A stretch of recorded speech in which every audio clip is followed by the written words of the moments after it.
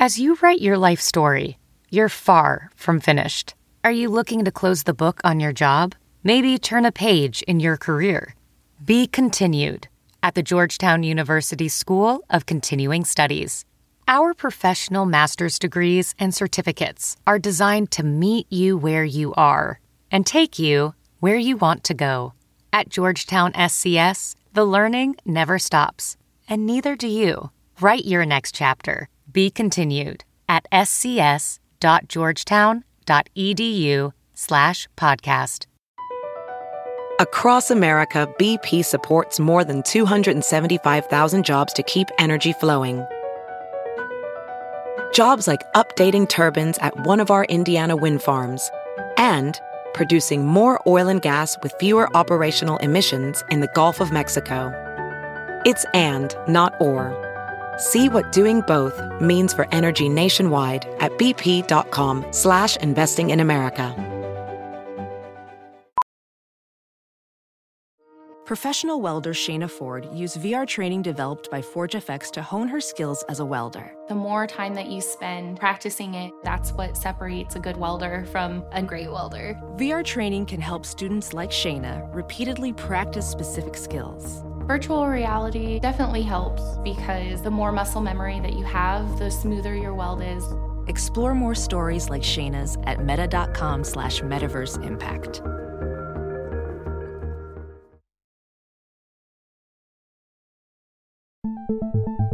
You're listening to the Wild 7 Podcast Network. Listen different. The girl said she'd call me by 10. Never heard from her again. Uh-oh. Looks like somebody could use a bowl of Flake Box. Flake Box. A new breakfast cereal for when you've been stood up by unreliable people who flake on an agreed-upon schedule. It's 8:30. No sign of my date. Flake Box. Every box comes with only half the flakes it should contain, and each flake is stale. It's the perfect meal to match your misery. I've been waiting since 4. So much for that whore. Flake Box. Part of this incomplete breakfast. See, look, they even flaked on the design on the packaging. It just says Flake Bow. Where the hell's the X?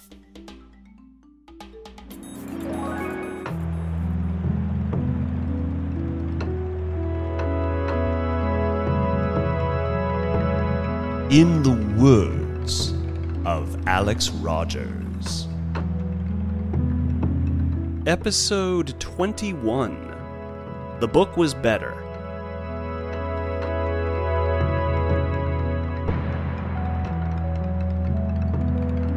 Come on in, get inside, move. Let's go. Hustle. Good run. Yeah, that's good. Good running. Good hustle. Boy, who wants to operate under that kind of drilling noise right there? It's just like, hey, bro, calm down. You saying hustle and hustle over and over again doesn't make me hustle anymore. Well, hello, silly and serious folk and those who find themselves in between. This is Alex Rogers, recording and reporting from a timeless zone in which your listening is the now.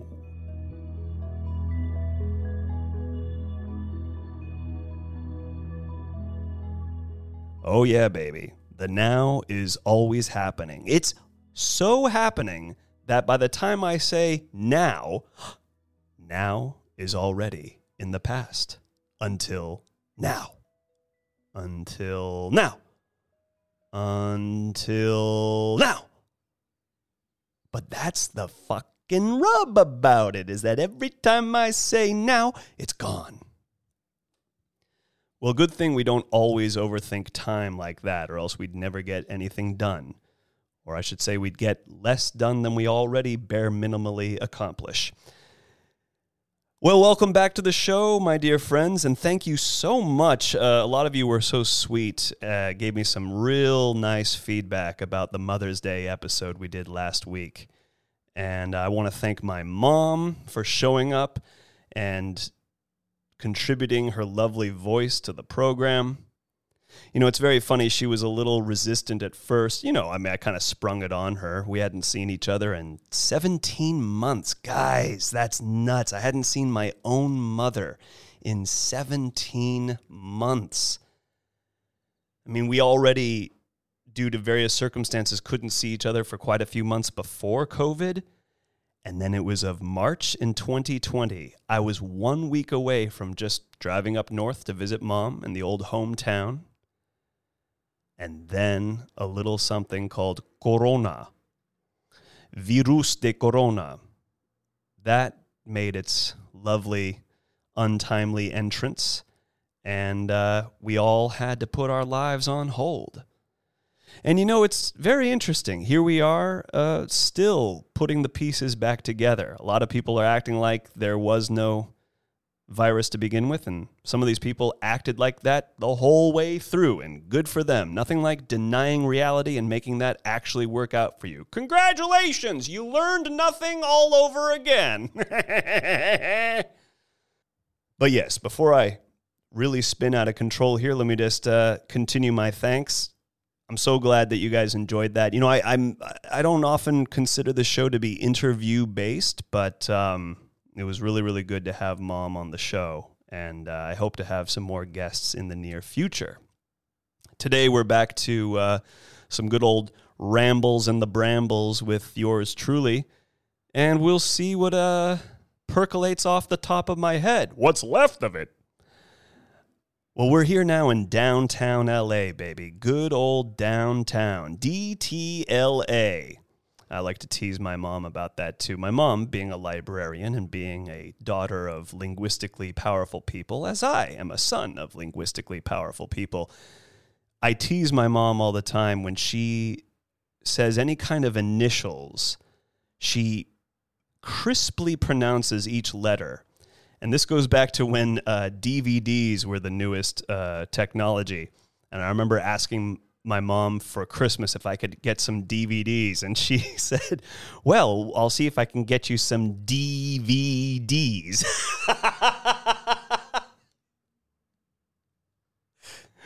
I hope to see you ASAP. We are 100% SOL. Are you going to be recording in DTLA? YESIAM. No, I love my mom, and you know, we tease the people we love. But yes, thank goodness I come from two crisply pronunciating people. Pronunciating? See, you fucked your own argument in the foot right there. You're trying to tell people what's happening, and you mess up your language. Well, that's fine. We're in the words of Alex Rogers, and some of those words get a little But yes, we're in DTLA, downtown Los Angeles. Los Angeles. You make a right angle, you'll find yourself right there at the Los Angeles. But it's good to be back in the thick of it here. Sometimes I record at the pad, and sometimes I like to come to the actual Wild 7 headquarters. And it's a little interesting, too, because I got a GoPro looking at me for this episode right here. So hopefully there's going to be a little bit of footage. But we don't say footage anymore, do we? What are you trying to do? Confuse the Z generation? Don't say these outdated terms. Let's not ruin... A coworker the other day said something so funny that just said it all. He was like, come on, people, let's do this. None of this last season of Game of Thrones. No season 8 of Game of Thrones here. Come on, let's keep it moving. Like, I don't get it, but I get it. And for those of you out there, if you've seen it, you get what I'm talking about. And if you haven't done Game of Thrones, well, you're in for a treat. And then you're in for something that's the opposite of a treat, the treatier it gets. But that's another conversation for another time. But yes, the reason I wanted to even mention in the first place that I'm here in downtown LA is that I drove myself down here today. And if anyone has been listening to my previous episodes, y'all know that I haven't driven in a minute. To catch you up to speed, and catch you up to the speed limit, I have been wheelless for a while now. Or I should say I've had the wheels. I've even had the axle and the frame and the chassis and the roof, steering wheel, and doors and everything else that comes with a car. But the one thing that wasn't working, of course, was the engine and a couple other little nuts and bolts and doohickeys and gizmos.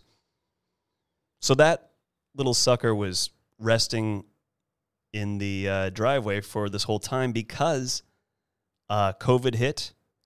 Car wasn't working. We, for a while, couldn't really go anywhere. We weren't supposed to be visiting anywhere or anyone.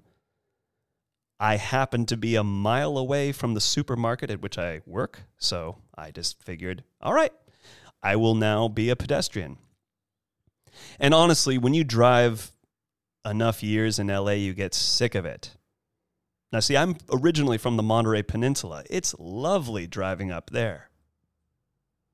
And one forgets that outside of a city, traffic is not really an issue. Most kind of, reasonably sized towns, it's, oh no, traffic, we'll be here for 20 minutes. But LA will just kill your love for driving. If you started out like I did, driving these beautiful little coastal drives right there on the one near the Pacific Ocean, you have a real sense of perspective and a real sense of like, yeah, we're driving to absorb and enjoy the world in which we move. But then you drive too much in LA. I was listening to Joe Rogan podcast the other day, and he mentioned something. He said, you live in LA or these big cities long enough, you lose your appreciation. And actually, the real phrasing of it was the value of other human beings goes way down. Because if you think about it, and anyone here who's been in some LA traffic in their time, man, who do you care about at that point? Nobody. Fuck everyone. Fuck you for ever even getting in front of me for half a second, you motherfucker. We get so needlessly angry. Actually, our fearless leader and my good friend Nas Red, he's the only guy I know who, when we're driving and I see people doing impossibly stupid maneuvers around him, he doesn't get mad. On my way over here, I was getting like snarly at just, people, even just the fact that I had a bit of a late start today. So, if you leave after 2 p.m. in LA, good luck. And sure enough, getting here, there was just a lot of stop and go, and you can just feel everyone on the road saying, if anyone gets in front of me for 6 seconds or less or more, I'll fucking murder them. And dude, that's just not that. It's like, oh, great. Let's add another element to LA where you feel like you're the most important person who ever lived and everyone else is an annoying extra in your movie. Ugh. Well, aggression on the road doesn't help anyone, not the least of whom people like me who have a little something that I've already, I haven't been officially diagnosed, but I have self-diagnosed. I think I have responsibility OCD. Because another reason I wasn't driving during that time, and this is sort of weird, but also a very honest thing to share with y'all. I started to develop this phobia and feeling that I was running over people on the road and leaving them for dead behind me. Now that sounds crazy as it comes out of my mouth. And I see some people with white coats coming and they're trying to take me away. You'll never get me away. You'll never take me alive. No, I'm doing a podcast. You can't take me. No, I have to tell the people about my crazy mind. I have to do it in a charming way, too, in which they'll laugh. And maybe I can make you guys do it, too. Just don't take me away. Look, I don't really kill people on the road. I just think I have because I'm not normal. I am not an animal. I am a Los Angeles driver. But yeah, it's a weird thing to admit when you actually feel like you're doing something potentially damaging out there. When you're not, you're just driving. And folks, I'm not on any substances. I'm not stupid. I'm not drinking or smoking weed before I get on the road. I'm good to go. And yet, I just developed over time, for some reason, this overvigilance. If I feel any kind of bump on the road, even if it's like on the middle of a freeway where the likelihood of another human being without a vehicle is just randomly there is extremely minuscule, I am convinced for a second that I've run over a dog, a child, an old person, some unimaginable horror. And I'm doing a bit better on this. Even my dear mother reminded me when she was visiting and I was kind of getting my confidence back and I was driving us around a little bit too. She did bring up the helpful reminder, which is, well, you know, if you do hit somebody or something, you really will know. It'll go beyond a suspicion in your mind. You'll feel a definite forceful impact upon the vehicle if anything like that were to really happen. The problem with phobias and isms of the mind is that they are completely irrational and they jump out of the logic bin straight into chaos streams. It's kind of like how people with some anger issues overreact and explode. Now, Alex, are you going to really say some people, or are we going to maybe include you a little bit in that? Well, I don't want to scare you all and say that I have like rage problems, but, beyond my theatrical outbursts, like what you hear on this show, I do, like many men, have a personal tango to work out in my own heart and mind and soul in regards to my relationship with rage and anger. However, nobody was hurt, obviously, and I'm getting better at this, and I don't really understand where it came from, nor am I really trying to get that deep about it. I'm just reminding myself that as I get back into driving, shit doesn't just happen. And don't mind that little stereo sound behind me. Remember, we are in DTLA, where there is a lot of SOUND. We're just getting back in that saddle, folks. Now, what's funny is if I were actually in a saddle and if I was actually riding a horse, which is something I have no idea, but you know what? Come to think of it, that's something to put on the list. I want to get good at riding horses. But the point is, I wouldn't be half as worried about running over people or things if I were on a horse. I think the reality is driving. Don't mind Rick James. He's playing outside right now. I think the thing is, in reality, when you're driving a vehicle, you're going ludicrously fast. I mean, if you really think about it, we're all just agreeing to not crash. When every one of us is going 70 miles an hour, and if you're in LA, that's about 95, not me, of course, but other assholes on the road, then we're all just trusting that we're all kind of cruising with the rules of physics at about the same rate, and we all are trusting that no one's going to just fly out into that lane, whichever lane they want, and cause a bunch of crashes, even though that happens. But it really is, if you think about it too much, the way I have, ludicrous. And not the rapper. So I'm just kind of going, all right. Don't overthink this. It's a feeling process.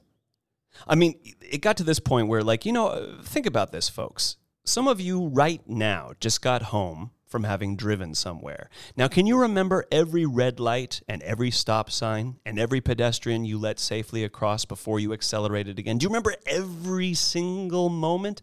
Probably not. And probably, until I started talking about this and got your head all involved in it, you weren't thinking about it and you went about your day. My little condition is that I will then start to think way too much about what could have possibly happened. And here's the most embarrassing part. Even on my way to DTLA today, I nevertheless, on my way out, drove around my street a couple times just to make sure I hadn't accidentally hit this Amazon delivery package driver who was outside of his truck when I drove past him. You see what I'm talking about? And even as I passed by him, I looked in my rearview mirror. I was like, no, you can see him. You can see him. He's walking. There's nothing.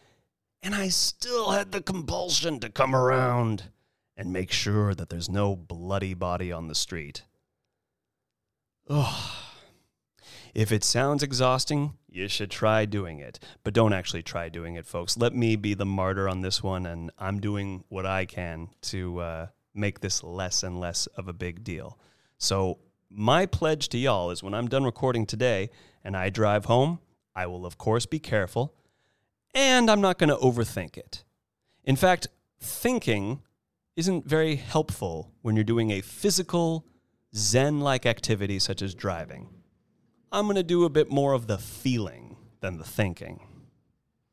As for keeping myself entertained and happy these days, you know, we all got thrown off during this last year. You couldn't really go out to the movies. You couldn't really go out to a concert. And even stand-up comedy was put on hold, or you'd have to go to a parking lot if that was your thing. But what I was already into, and then what I just upped my game upon, is reading. And it's the simplest dang thing you can do, folks. It only involves you and a good bit of reading material that you genuinely like. And you can do it at home. You can be nice and cozy. You can do it with a glass of wine, a rolled up J, a loaded syringe. No, not that last one. And you can just get into it. And I have upped my reading incredibly. Already was. There's no like big success story like I could barely read, and thanks to COVID, I'm now a genius. But I am loving books even more than I had. And I used to be just a straight reader, meaning I was just doing novels. No pictures, no graphic novel. I even, and I hate to admit it, sort of poo-pooed the graphic novel for a time in my life, which is odd because I loved comic books as a kid. Where I grew up, there was this wonderful woman, Cynthia, who was basically another grandmother to me, and she had bins and bins of old comic books. We're talking like from the 50s through the 70s. Some of them were held up by duct tape because they had been open and closed and crinkled and crumpled so many times.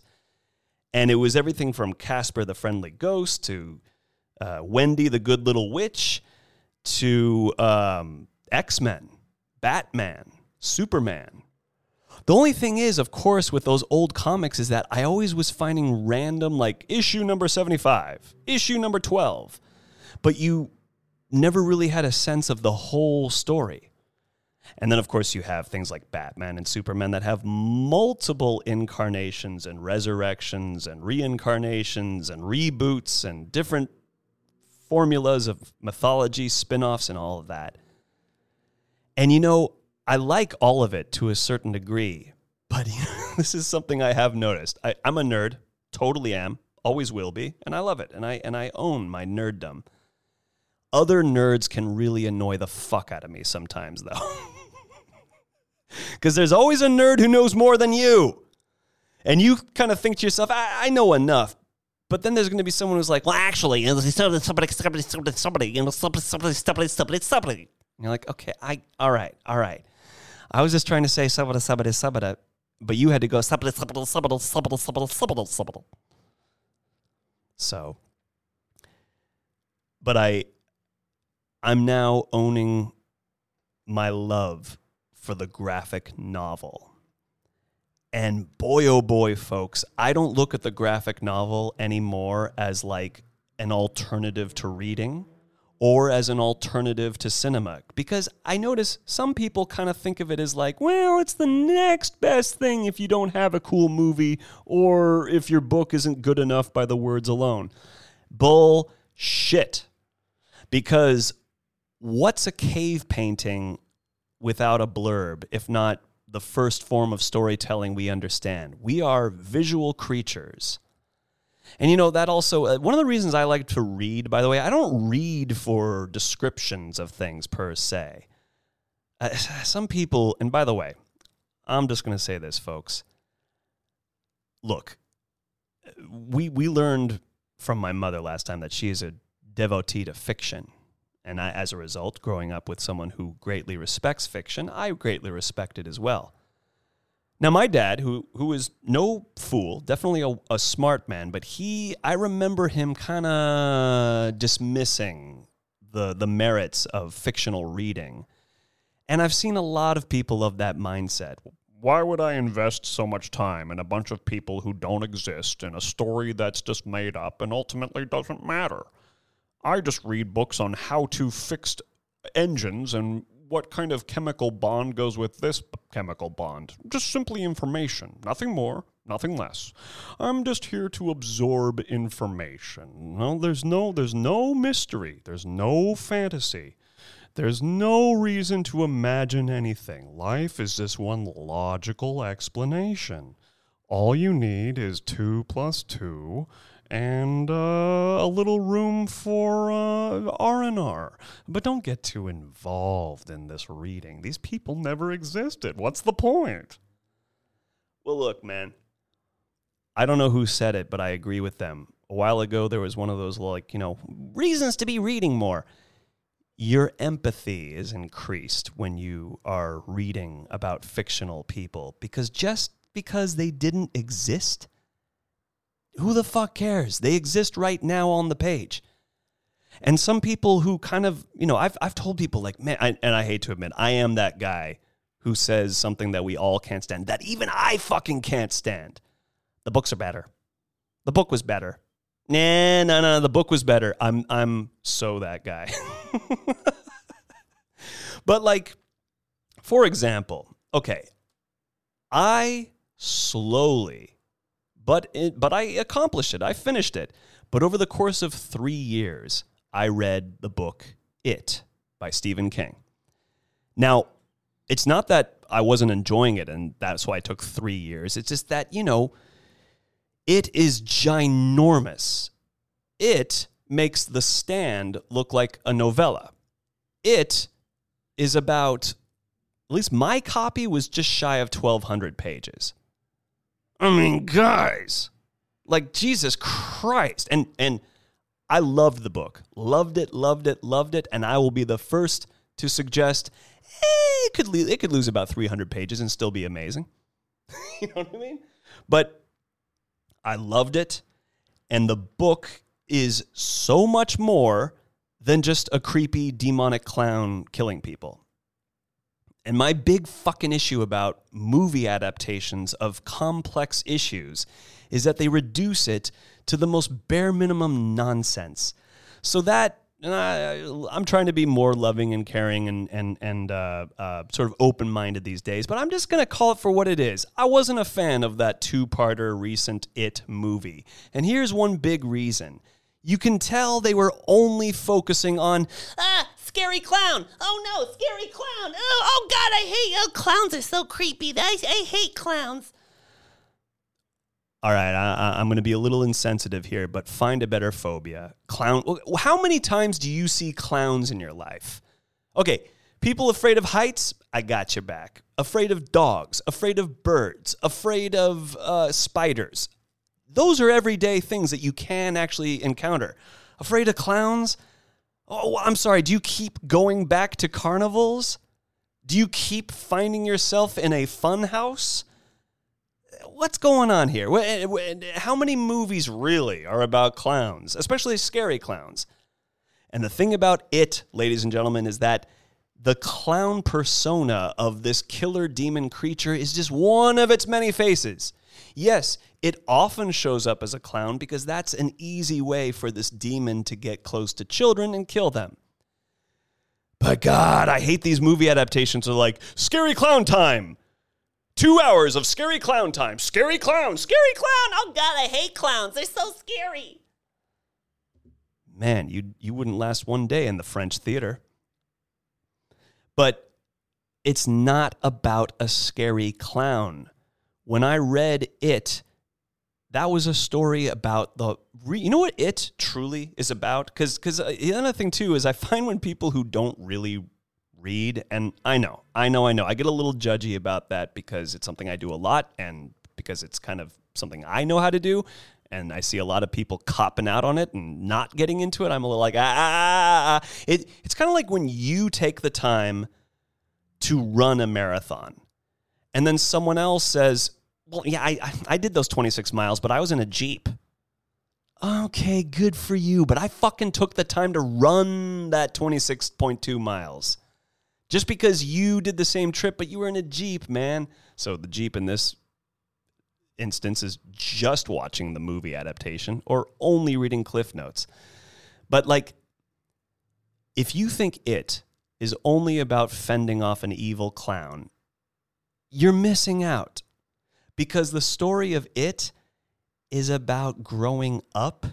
It's about how scary it is to be a child and how on top of an actual fucking killer clown from outer space, from the netherworld, from wherever, is trying to kill you, that also takes the form of many different monsters, you have actual real-life horror, which all of us to some degree has experienced, and that is bullies. Scary kids. Remember when you were 9, but there was a 12-year-old? Okay, when you're like in your 30s, there's no difference, but when you're 9... and there's a 12-year-old, and they're that much bigger than you, and they even have that first little octave of puberty change where their voices are a little bit more like this, as opposed to your voice is still like this. It's scary, man. It's scary. So the point is, in an 11 to 1,200 page book, you can damn well bet there's more to it than just, scary clown. So I wish movies could be a little more nuanced as well. Now, this wasn't supposed to be a big thing about It. What this is also about is graphic novels and a few recommendations. And the thing that's amazing about the graphic novel that I'm now finding is that it really does feel like a film that you get to play out and you can almost see it right there. And I no longer consider the graphic novel as like an advanced storyboard that otherwise could have been better if only it was made into a movie. Bullshit. Point in case, most movie adaptations of Alan Moore's work, that's Watchmen, From Hell, V for Vendetta, most of those film adaptations, they ain't that hot because it's not the same thing. And just like a really well-written novel, a really well-written and well-illustrated graphic novel is its own beast. I think I lived my life for a long time thinking that the ultimate expression of anything would be a movie. Nah, the play ain't enough. The novel ain't enough. The graphic novel ain't enough. It's all supposed to be the movie. I don't know so much nowadays. You know, one of my favorite graphic novel guys also happens to be one of my favorite film directors. And his name is Alejandro Jodorowsky. And he's done a lot of twisted cinema, but two that come to mind, and they happen to be two of my favorite movies ever made, El Topo and The Holy Mountain.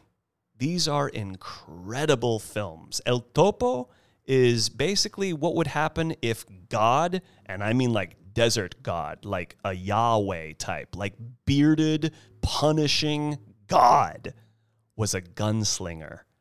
What if God had 6-shooters and told people, Soy Dios, I am God, and killed people with the same wrath and vengeance as that old world god would do.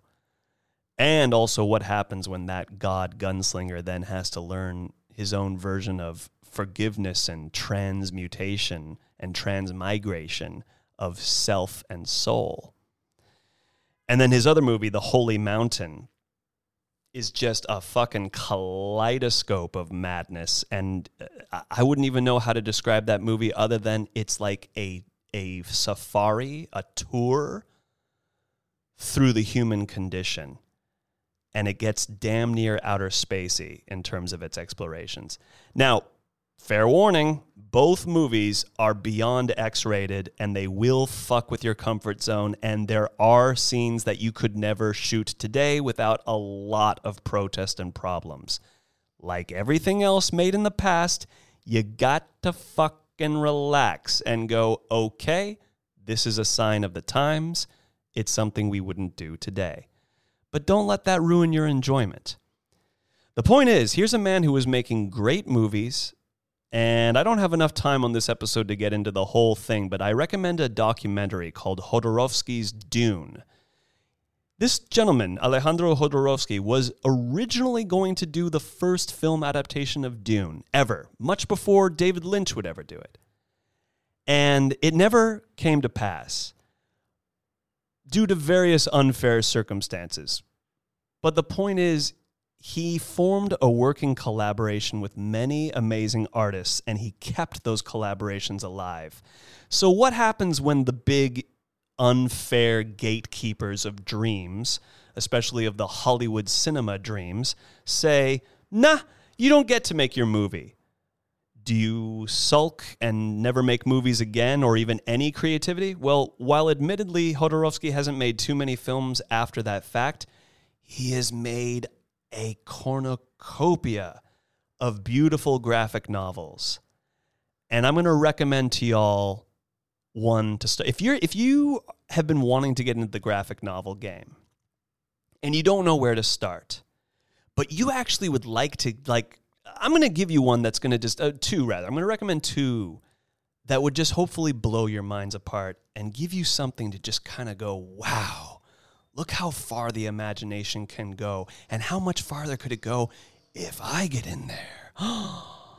Well, Jodorowsky, in collaboration with, I think they call him like the Pink Floyd of French sci-fi comic artists.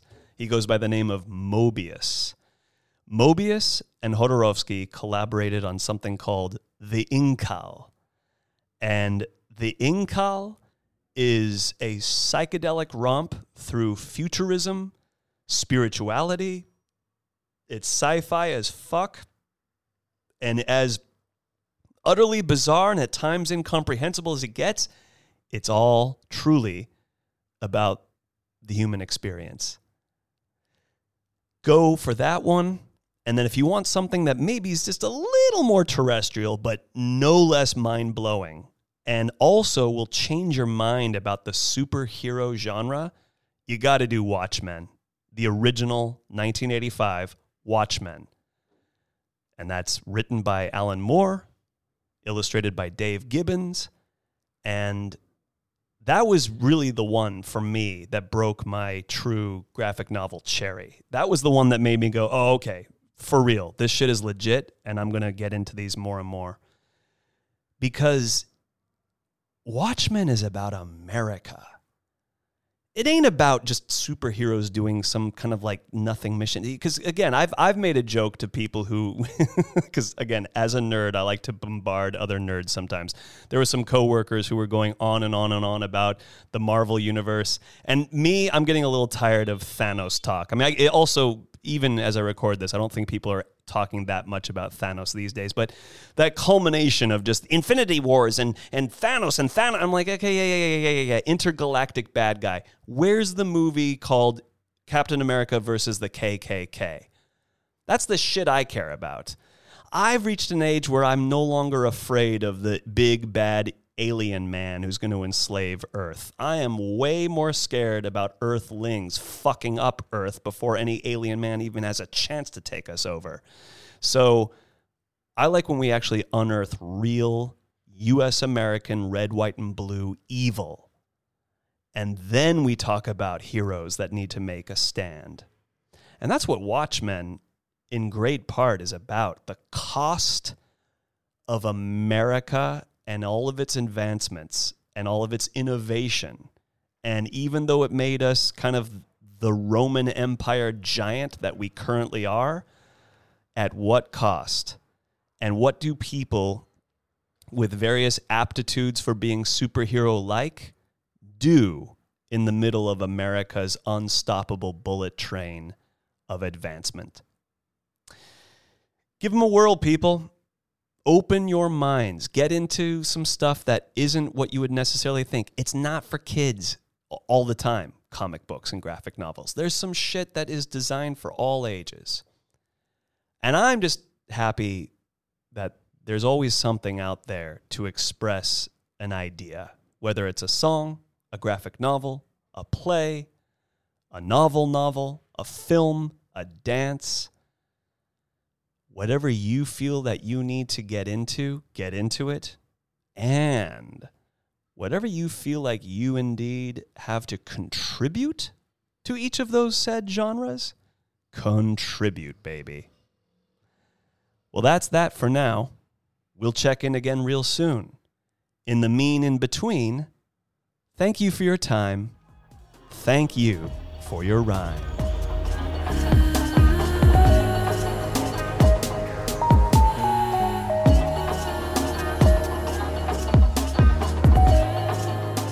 In the Words of Alex Rogers is a podcast orbiting the mothership of Wild 7 Studios. Music by Inca Rose. Keep your ears open for Storyscapes, Simpin' After Dark, and other audio goodies from Wild 7. And keep your eyes open for its first feature-length film, Debbie and the Devil.